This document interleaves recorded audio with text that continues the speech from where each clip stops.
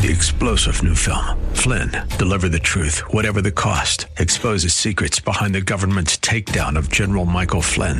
Flynn knew what the intel world had been up to. He ordered the first audit of the use of contractors. This set off alarm bells. He told the truth. He was the most dangerous person for Donald Trump to hire. They had to get rid of Flynn.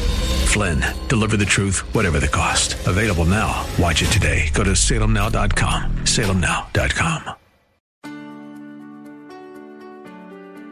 When we're desperate to shake off the chains that bind us, when we don't think God is making sense and we want Him to straighten things out, what do? We sing till the power of the Lord comes down. We praise His mighty name.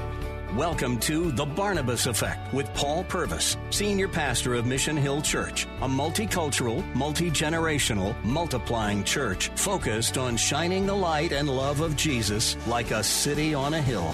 You're invited to visit any of the 3 locations in Temple Terrace and Tampa. For information and locations, visit missionhill.org. That's missionhill.org. Now, with today's message, here's Pastor Paul Purvis. I downloaded a new album by someone that's been in the news a lot. It was a first for me. I've never downloaded, I'm not sure I've ever listened to Kanye West. And yet, Kanye has said that he began a relationship with Jesus Christ, and he's come out with this new album using his artistry to give praise to God. The title of it is Jesus is King. So I just wanted to see what this was all about. So I was away for the week, and I downloaded that album. And as I took my last walk on the beach, I listened to the whole thing. Kind of interesting. But it began with a song that was called Every Moment, Every Hour. Listen to the lyrics of that first song on the album. Every hour, every minute, every second. Each and every little second, we need you, we need you, we need you, oh, we need you. And then it's just one phrase over and over again. Sing till the power of the Lord comes down. Sing till the power of the Lord comes down. Sing till the power of the Lord comes down. I don't know what inspired Kanye, but it could have been Acts 16, because that's what Paul and Silas did in the midst of this moment where they didn't understand, where it seemed like God wasn't making sense. God, we did what you told us to do. We went where you told us to go. We said what you told us to say. And now here we are, attacked and stripped and beaten and in prison and put in a dungeon and our feet in the shackles. What are we going to do? Sing till the power of the Lord comes down. Sing till the power of the Lord comes down. When we understand how much we need Him, when we're desperate to shake off the chains that bind us, when we don't think God is making sense and we want Him to straighten things out, what do? We sing till the power of the Lord comes down. We praise His mighty name. And so that's what they did. They praised Him. And their praise caused an earthquake. I've never been in an earthquake. We don't have a lot of those here on the East Coast. But can you imagine what it had been like in that moment? In the middle of the night, the earth began to tremble. The ground began to shake. The chains began to fall. The prisons were opened. The guard that beat them was terrified. In fact, he attempted to take his life. Why would he do that? Because he knew if all the prisoners got out, his life was going to be lost anyway. So Paul had to calm him down. We're all here. The Bible says he cried it out. I mean, we think about this in our day. Think about what it would have been like down in that Philippian dungeon in the dark with all the rubble around him. Paul yelling out, "Hey, we're here!" And I think back about the crowd. Say the crowd. See, there were other prisoners there. But most of the crowd is followers. And that's why it's so important that you learn to influence and impact your environment. Because when you do that positively, the crowd will follow you too. So Paul says, hey, we're all here. Don't be afraid. And so the guard, moved by what was taking place, just asked a simple question. What must I do to be saved? Remember what I told you? Everybody, everywhere, has this deep question within. How do I get what I need? What must I do to be saved? And notice Paul's answer. Some of you need to hear this today because some of you need to apply it to your life. Because some of you, even having been brought up in religious settings, are confused about this. Paul simply says these words, believe in the Lord Jesus Christ and you will be saved, you and your household. What does it take to be saved? Hasn't changed for 2,000 years. Paul would put it this way at another place in the book of Romans. If you confess with your mouth that Jesus is Lord, believing in your heart God raised him from the dead, you're saved. Amen. Not going to church, not being Baptist or Catholic or Methodist or Lutheran or Episcopal or Assembly of God or Presbyterian or non-denominational or whatever. Not completing all these holy rituals like catechism and first communion and baptism, whether you've been dipped or dunked or sprinkled or walking down an aisle or raising a hand or saying a magic prayer. No. What does it take to be saved? The scripture says, believe on the Lord Jesus Christ and you will be saved. Paul did not say to him, I'll tell you what it takes to be saved. You need to quit your job. You just about killed us. You stripped us, humiliated us, you beat us. You put us in a dungeon, and as if we could get out of here, then you locked our toes up. What in the world? Stop it. No, he didn't say that. He didn't say, I'll tell you what it takes to be saved. You better be sorry. You better ask me to forgive you. You're not truly saved if you don't ask me to forgive you. Don't you see what you've done? No, I need you to understand this because some of you in your own life and some of you as you look at other people, you think they can't be saved or I can't be saved because they're not tracking on this list of things I've got in my mind. He said, no, what it takes for you to be saved. If the question is what it takes for you to be saved, if the question is not what does it look like to be a preacher of the gospel or what does it look like to be a good church member or what does it look like to be a good citizen, if the question is what does it take to be saved, the answer hasn't changed. Believe on the Lord Jesus Christ and you will be saved. So what follows is just a night of miracles. Let me just give you some of the miracles because how many of you want a miracle in your life? I do. First of all, it was just a miracle that Paul and Silas were rejoicing, right? That's a miracle. Oh, they could have had a pity party, but instead they had a praise party. They could have gotten bitter, but instead they chose a better way. They could have wallowed in the circumstances, but instead they chose to worship their Creator. They rejoiced. So Paul would later have street cred when he would say to the Philippians in Philippians 4, rejoice in the Lord always. So you and I, some of us have heard that verse most of our lives. But the Philippians, when they're reading the letters, I imagine they just started laughing when they got to that part of the letter. Rejoice in the Lord. Yeah, Paul knows what he's talking about. Because remember when he was here in our city, in jail, and there was a big earthquake, and what was he doing? He was rejoicing in the Lord, even when God wasn't making sense. How do we do that? Well, we don't rejoice in our circumstances. We rejoice in spite of our circumstances. We understand that principle that we quoted from Romans 8, that we have a good God who understands that for those of us who love him, he works things together for good and for his glory as we're called according to his purpose. Doesn't say all things are good. Doesn't say God causes all those things that happen to us. But it says our God is so good that he can bring about good in every situation. Charles Spurgeon put it this way. He said, it's easy to sing when we can read the notes by daylight, but the skillful singer is he who can sing when there's not a ray of light to read by. Songs in the night come only by God. They're not in the power of man. heard that phrase, songs in the night, and I thought, I wonder where he got that from. And then I read in the book of Job. And did you know in Job 35 and verse 10, Job, who went through so much, who lost everything, says, where is God my maker, who gives songs in the night? You see, you have a God who loves you, who cares about you, who is around you, working things together for your good and his glory. And he will give you songs even in the darkest night moments of life. But you can only sing songs in the night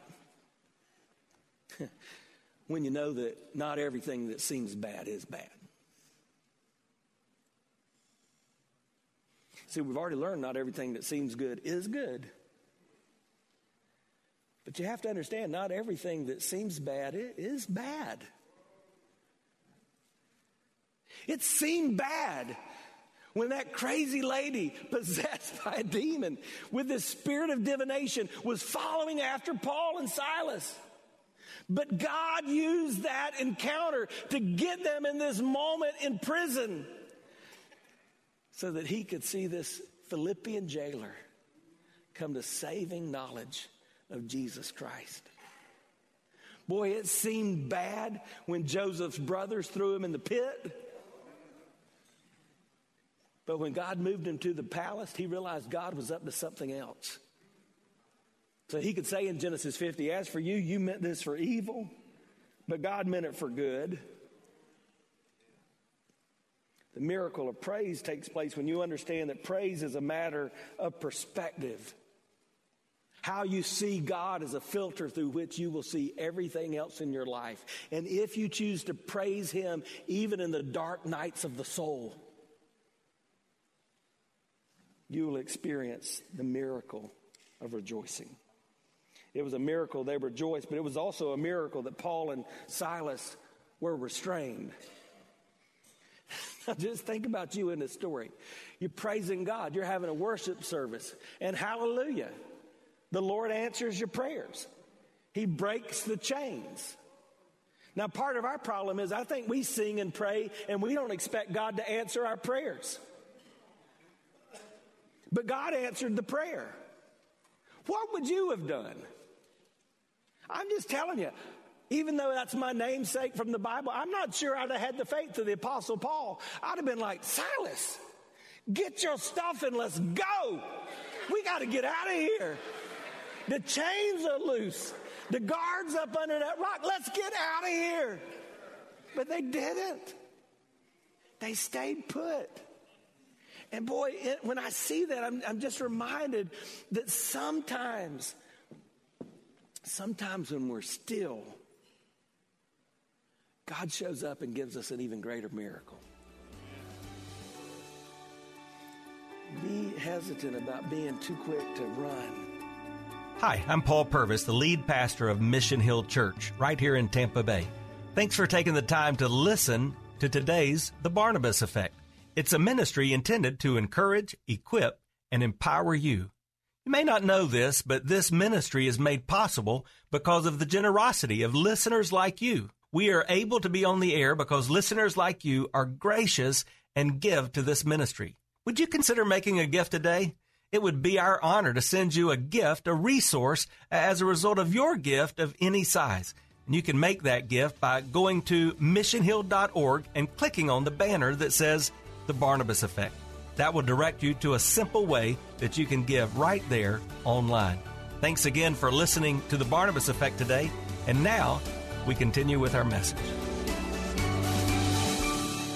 It's a miracle that they were restrained. It was a miracle that they reached out to the jailer.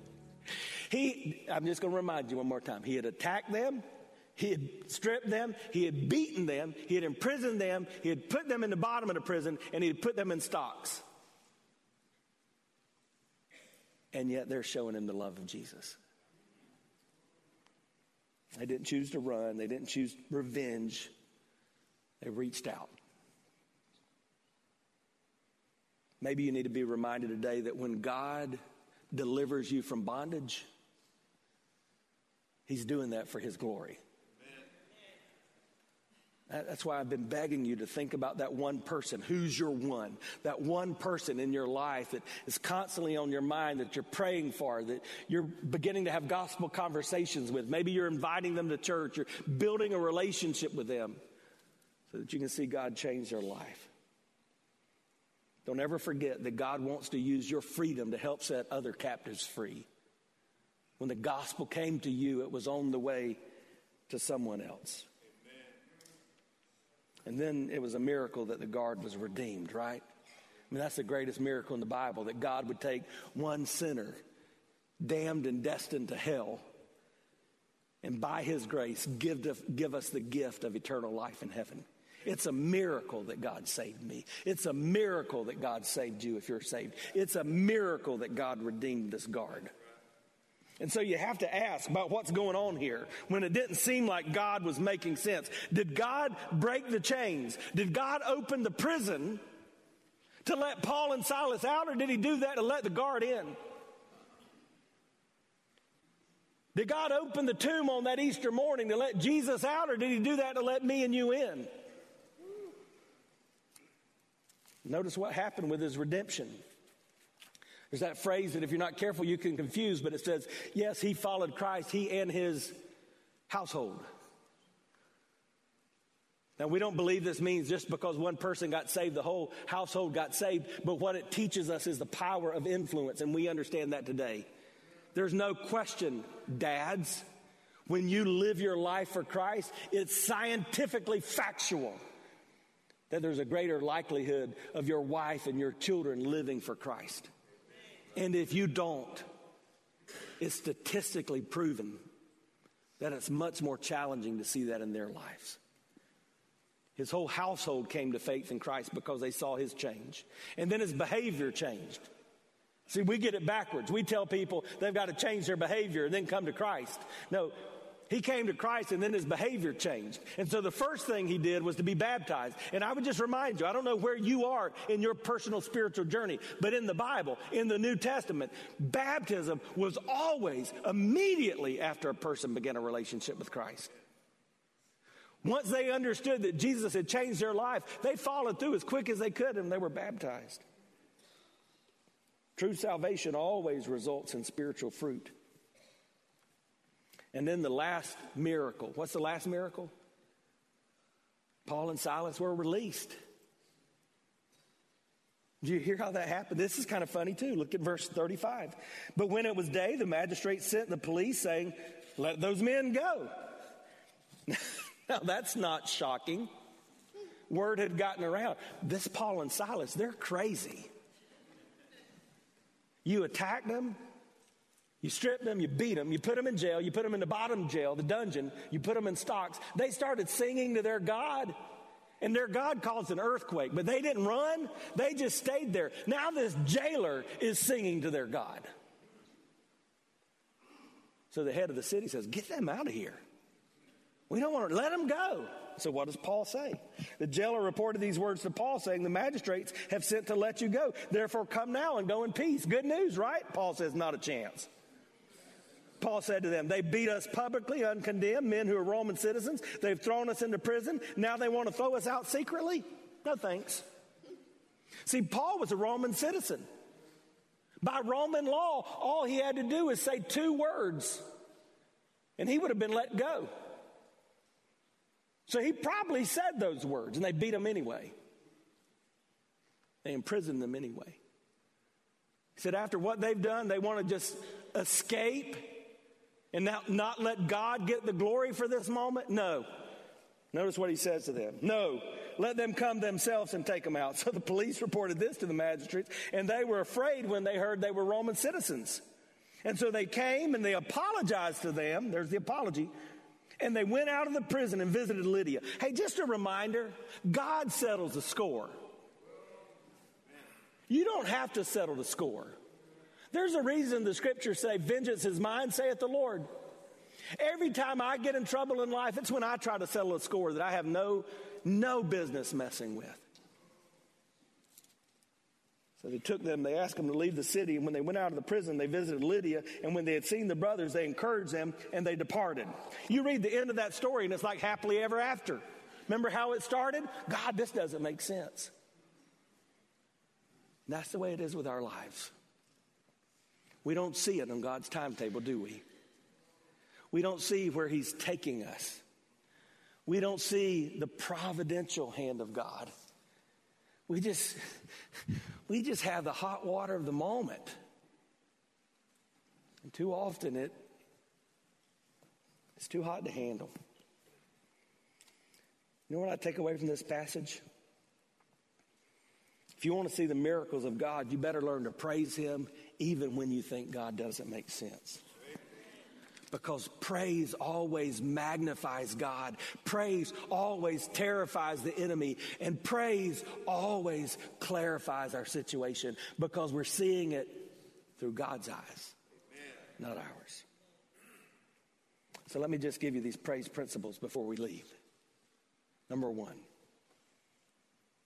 remember this: practicing praise points people to Jesus.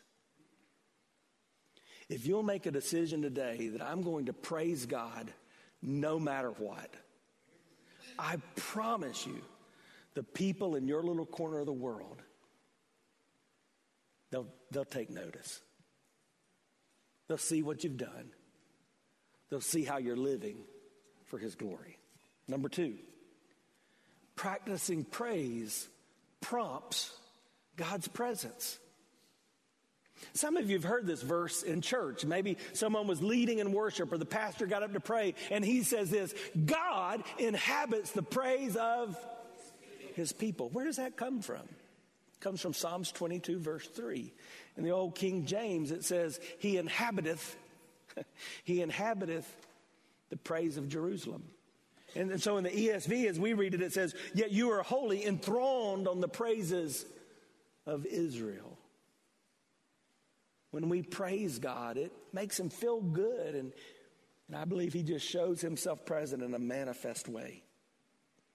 And number three, practicing praise penetrates the prisons of our lives. If you want God to shake up your world and break up your chains, make sense of the things that don't make sense, then praise him more. And when you praise him more, you become like the coffee bean. It not only impacts you, you influence the environment that you're in. But you get to choose. There are different responses. And some of you, boy, the hot water moments of life, they've hardened you.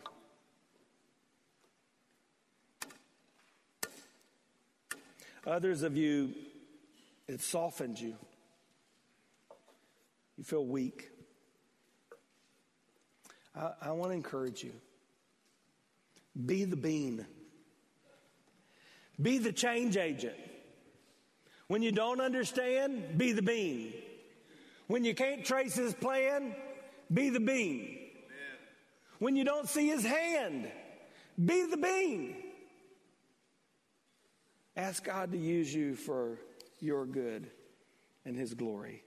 Let your praise of him enable you to change the environment you're in. But one more thing.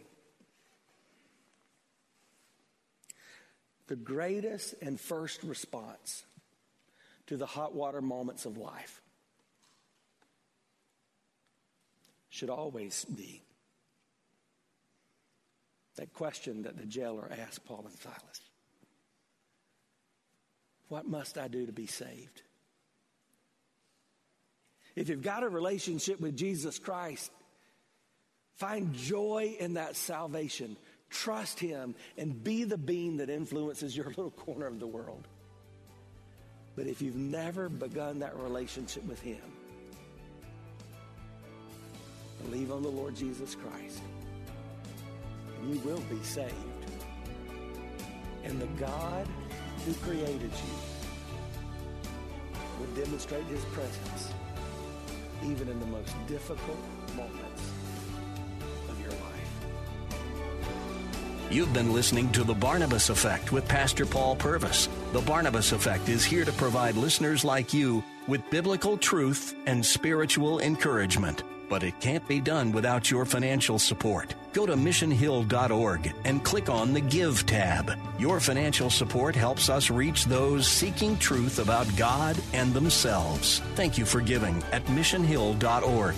And join us weekdays at 9 a.m. for The Barnabas Effect with Pastor Paul Purvis on Faith Talk AM 570 and 910.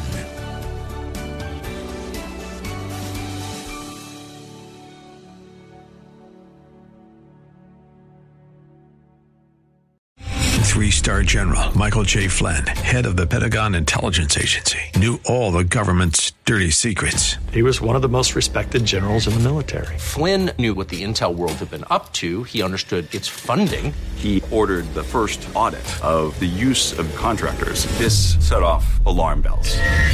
The explosive new documentary, Flynn, Deliver the Truth, Whatever the Cost, uncovers the facts behind this scandal. Flynn told the truth. He was the most dangerous person for Donald Trump to hire. I find out the worst enemy that I'm going to face in my life is right here in America. They took my assessment and they wanted me to change it. And I was like, I'm not changing it. They had to get rid of Flynn.